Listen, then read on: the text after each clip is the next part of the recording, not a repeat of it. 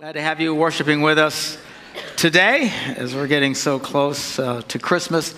Just want to very briefly this morning address the tragic shootings that occurred out on the East Coast this last week. Very, very sad, and all these small children and stuff that were killed. And oftentimes when something like this happens, the first question we ask is why. Everybody's asking why. All the policymakers, all the politicians, everybody's asking why, what can we do differently, and sometimes people will say, well, why did God, allow that to happen? First of all, God had nothing to do with it. Sometimes people act very, very, very badly, and it is what it is. Now, in the United States of America, in Western culture, for the last solidly 40 years, we have been headed in the most dramatic anti-God direction this country has ever seen. It's been rather dramatic. We have been just in a deluge of exposure to two things, which you hear about a lot: sex and violence. The result is our immorality virtually does not exist today. It's always stunning to me how often I have to talk about it as a pastor and talk about the rights and wrongs of just this, and people look at you like you dropped in from Mars because they think, well, nothing doesn't matter as long as we love each other. Why do we care? And as a result, we have all kinds of problems, and the same thing with the violence. The Bible says God is not mocked. In other words, he's taking this seriously. You will reap what you sow. Not that this was anybody's fault, certainly not these children's fault or any of those teachers out there, but as a nation, you do reap what you sow. From the standpoint of the immorality that we have. Do you know that we spend billions of dollars every year, just huge amounts of energy and treasure that we burn away trying to find cures for diseases that would not exist if people would just keep their pants on. Just be moral. I mean, seriously. And of course, you say that, people are stunned. Oh, how can you say that? Hello? I mean, can we get any dumber? I don't think you can.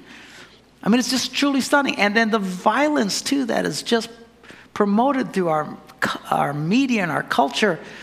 And then we're shocked when some nutcase goes off and does this. And everybody's looking for why, Again, where was God? Again, God had nothing to do with it. It would be like someone going around a corner that says 25 miles an hour, and they go screeching around it at 85. Someone's likely to get hurt, even if you have an innocent little baby in the back seat. And oftentimes things like this will happen, and people say, well, where was God? Well, again, there's a thing called free will. If you're going to be that crazy, people get hurt. That's why there will be a judgment day. People will have to give an account for the things that they did. But I would love to tell you we can find an easy answer to this. There is no easy answer. And everybody's running around trying to find an answer. We need some new laws or new controls but crazy people are going to do what crazy people do. We already have laws. Don't shoot people. It doesn't really seem to affect these people. I don't know if you've noticed, but they're not law abiders. So we need to get rid of guns. What, if he stabs everybody, we're going to ban cooking utensils? I mean, it never stops. We reap what we sow in this country. We have opened the floodgates from hell into our living rooms with stuff that is inappropriate, both sexually and violence-wise. And then we're stunned and shocked when things like this happen. God will not be mocked. We will reap what we sow. And this isn't the end of it. I promise you, it's not the end of it. And there's no combination of policies they can come with that's going to really make any difference at all.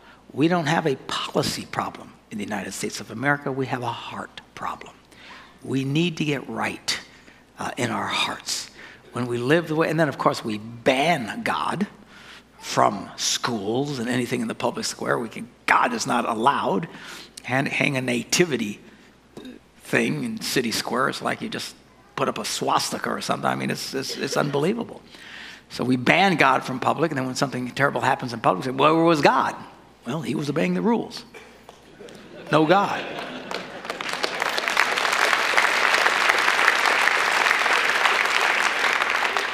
So anyway, I don't know what it's going to take for Americans. I mean, you read the Old Testament. I've talked about this before. You read the Old Testament, and it's stunning how stubborn these people were. And God warned them again and again and again about judgment, and they wouldn't stop, and they wouldn't stop. And you're reading, it's hard not to laugh and think, how dumb are these people?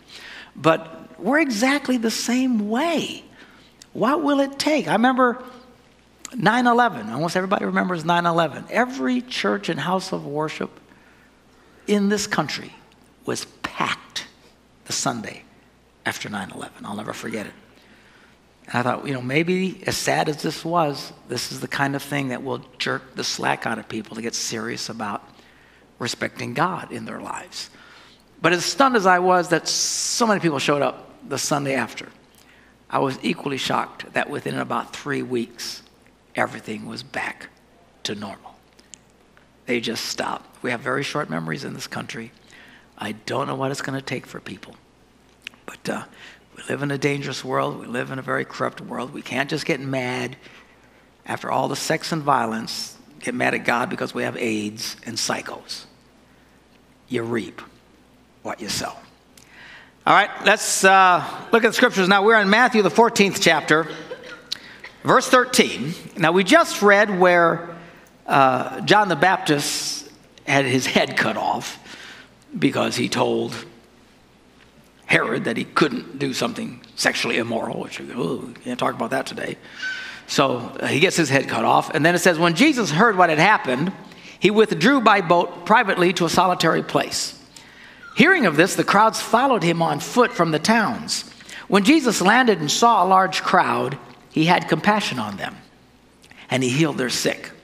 Well, as evening approached, the disciples came to him and said, this is a remote place. It's getting late. We need to send the crowds away so they can go to the villages and buy themselves some food. A lot of people are out there, thousands of people. The Bible says there's 5,000 men, along with women and children, just the culture of the day, the way they spoke.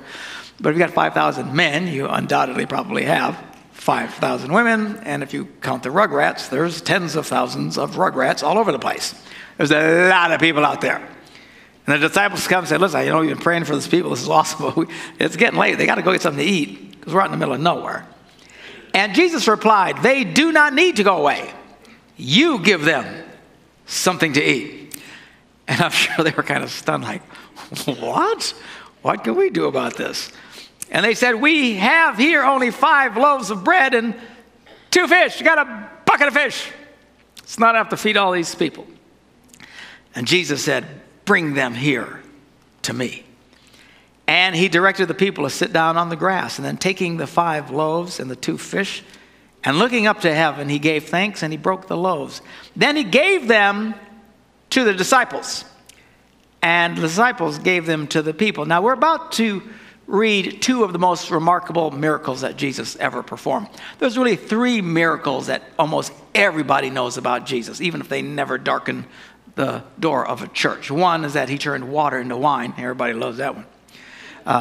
The second is that he walked on water, which we're about to read. And the third is that he fed all these people, which we're reading right now. These are like the most dramatic miracles that people know about Jesus. And it's really amazing when you read the Bible, what Jesus did is stunning. It's absolutely, I don't think people really understand. Nobody in the history of mankind ever has done what he did. In fact, no one even claims to have done what he did. Not Muhammad, not Buddha, nobody, no religious leader ever since the time human beings were walking on the face of this planet has anyone even claimed to do what he did in 3 years and dramatically changed the world, and still changing the world to this day. The miracles he did, quite stunning. So anyway, he says, bring them here to me. He takes the bread and the fish, and he breaks them, gives thanks, and he gives them back to his disciples. Now, what happened? As far as we can tell, nothing. Now, this is one of these strange miracles. One of the things that's really remarkable about this, and this is recorded a few times in the Gospels that he did this, is oftentimes when he would do a miracle, it was rather dramatic. Something would happen. Whoa! You'd see something, somebody raised from the dead. Woo! I mean, that's pretty exciting. And it would be kind of cool to see. Although I'm pretty sure if I'm at a funeral and the guy sits up, I'm heading for the back door. But, But I mean, he did. I mean, it was like, wow, stuff would happen. Okay? Well, as far as we know, nothing happens right away, or they would have reported. I'm pretty sure these guys, all of them, recording this stuff, if all of a sudden fish started bubbling out of the pail and all this stuff, they just, whoa, all of a sudden fish everywhere and everybody's running up to grab. So that's not what happened. As far as we know, after he finishes praying, he gives them back the loaves and the fish, and nothing had changed.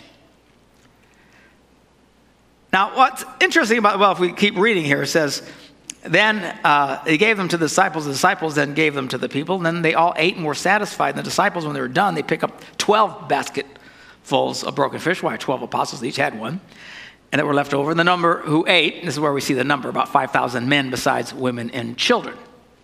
A dramatic miracle in the sense, and very unique, and then as far as we can tell, nothing happens until they start feeding people. And for some reason, somehow, they just never ran out. And then they probably gave some to the other guy. Well, here's some fish pieces and stuff here. And they started giving, and they never ran out. And after thousands of people fed, then they had 12 baskets left of all this stuff. It just never stopped. Now, the reason I point this out this morning is because oftentimes God will work this way in people's lives. I know people come to God and they want something to happen right away. They want something dramatic. They're not feeling good. Pray for me. And then they're still feeling lousy when they leave. Maybe they feel worse than when they came. And they get discouraged. Why didn't things change? Situations in your life, you're praying God will change. You pray, and then it seems like nothing happened. And you give financially, and you think, nothing's happened right away. See, we look in our pail of fish, and it's still the same fish, and we get discouraged. But don't get discouraged. The way it works is when you start reaching in for fish, you keep having more fish. It doesn't end. There's an unlimited supply. God meets all of your needs. This is what happened to these guys. And I promise you, especially with this financial stuff, people who give financially to the church, you talk to people who actually do this on a consistent level, actually tithe their income, the testimonials you'll hear is like, it's just amazing. Just things are better for us. They're just better for us financially. I don't know how. See, now a lot of people have a hard time relating to anything from faith, but we relate to the opposite. Let me give you the opposite of this, because most of you can relate to the opposite. All right? You ever been in a situation where it seemed like your pail of fish ran short? And it's like, you should have, but you don't have. And what happened to the money? I don't know. I thought we had enough money. Now we don't have enough money to make it to the end. And all of a sudden the refrigerator broke, and that wasn't working. And there was more expenses here I wasn't expecting. And we should have had enough, and it's just like we don't have enough. Anybody been there before? This is called not being blessed. This is in the non-blessed category. You work and you work and you work and you work, and nothing works for you. As I just described a lot of people, a lot of Christians like this. Certainly non-Christians. Their lives suck. Everywhere they go, they hear a huge sucking sound. Nothing works for them. Everything's horrible. I prayed and I gave money, nothing happened. Because the other thing, as soon as they trust asking God for a miracle, they want to hit the lottery. They want all of a sudden open up a big old semi-load of fish comes dumping on them. Right? What's first? They look, and I still got the same fish. But the thing is, when God blesses you, you don't run out of the fish. That's the difference. It's versus being blessed and not being blessed. Don't get discouraged the minute you pray. Things don't change right away dramatically, like somebody raising from the dead. On occasion, you'll hear dramatic stories like that. You'll hear, some of you have, everybody has, if you've been walking with Jesus very long and all, everybody has their cool stories of God had changed this and changed this. You listen to preachers like me, and we talk about God did this and God did that and you get the idea that, wow, God does stuff for these guys all the time. No, you're just hearing the shortened version of 58 years. Right? Well, I got this happening, I got this happening. I got like, maybe 10 really cool stories. After that, I get really boring. Okay, but I got 10 really cool ones, and we talk, we think, oh man, this guy has miracles, all that. No, most of my miracles, it's a bucket of fish that just doesn't run dry. Hallelujah. Praise God. Don't get discouraged when things don't change right away. Walk in faith. Trust God. Honor God. Give and it shall be given to you. Again, he wasn't talking lottery. He's talking your fish bucket holds up.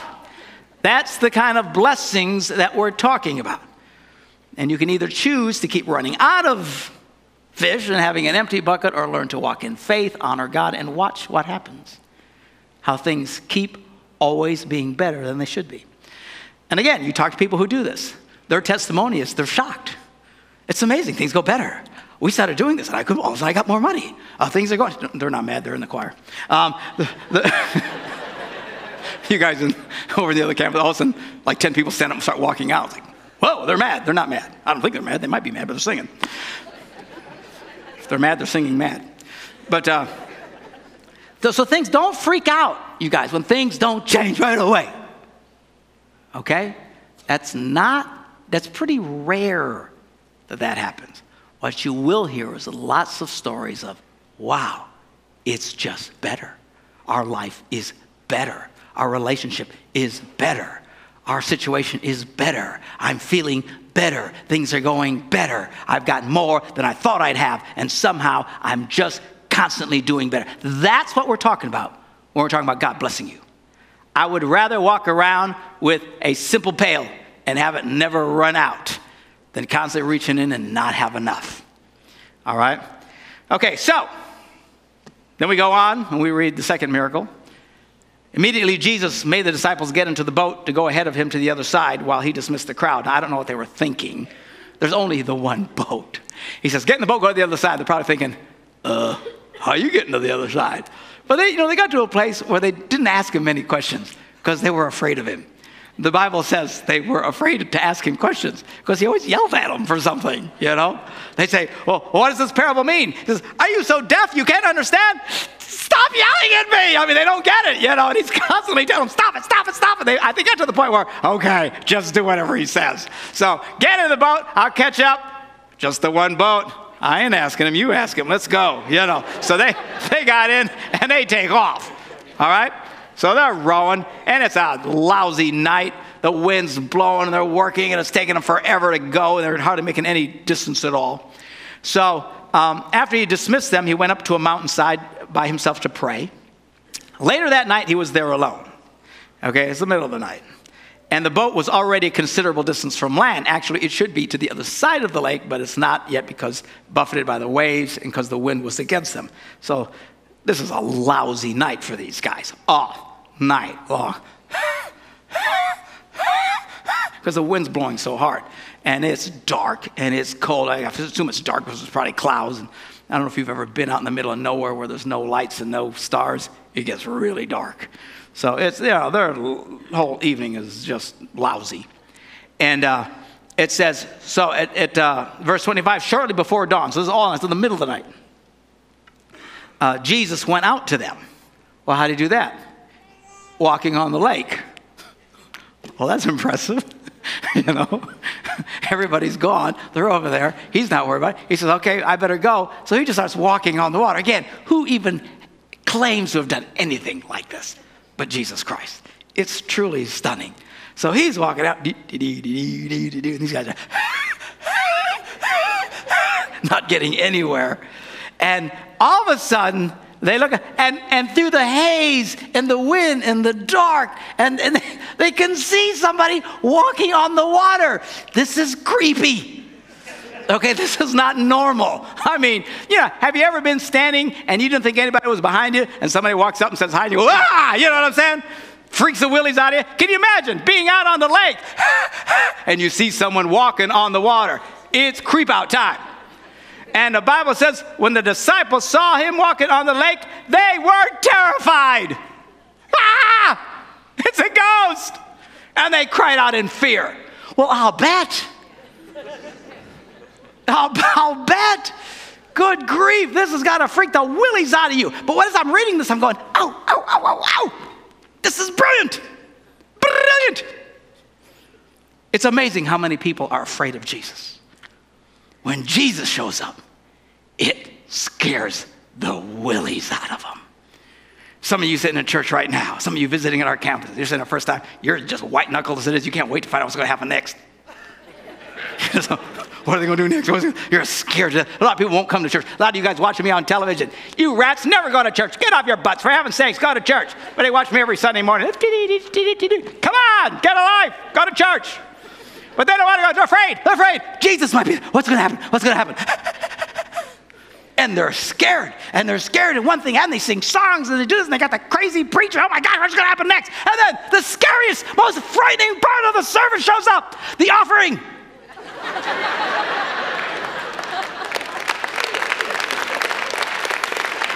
And they go, oh no, money!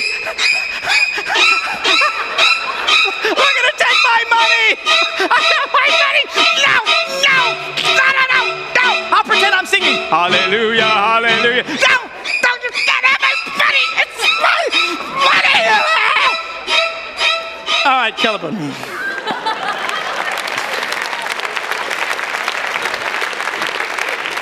Because all they can see is I'm going to lose something. I'm going to lose. It's so scary. I'm going to lose something. I'm not going to have enough. My fish. I only got a couple of fish in the stupid bucket. Oh, no, I got half a fish less. They have no concept about God blessing. Everything's fear to them. They're afraid of it. A lot of reasons you guys don't give. You're scared of death. You're scared of Jesus. Just anything churchy freaks you out. I almost hate to tell people I'm a preacher. I out in public. What do you do for a living? And I go, oh. Because the minute you tell them, they freak out. It's like you're the wicked witch of the West. Oh, what's it going to do? What's it going to do? That witch. I'll get you, my pretty, and your little... All right, stop. I'll do anything to make you pay attention. But listen to me. You don't have to be afraid. People are scared when you say, live life right. They get terrified. Quit having sex with your boyfriend. Oh, no, it's a ghost. Ah! You got to forgive your ex-wife. No.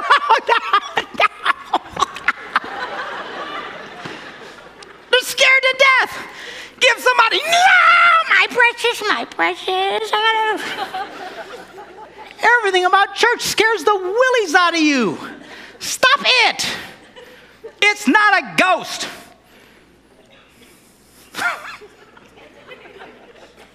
I don't know why you people come here.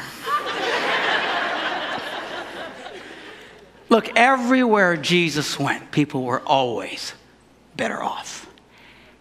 Every time after he touched them, they were healthier, they were happier, they lived longer, they were financially blessed, their buckets didn't run out. God wants to bless you. You have nothing to fear from him.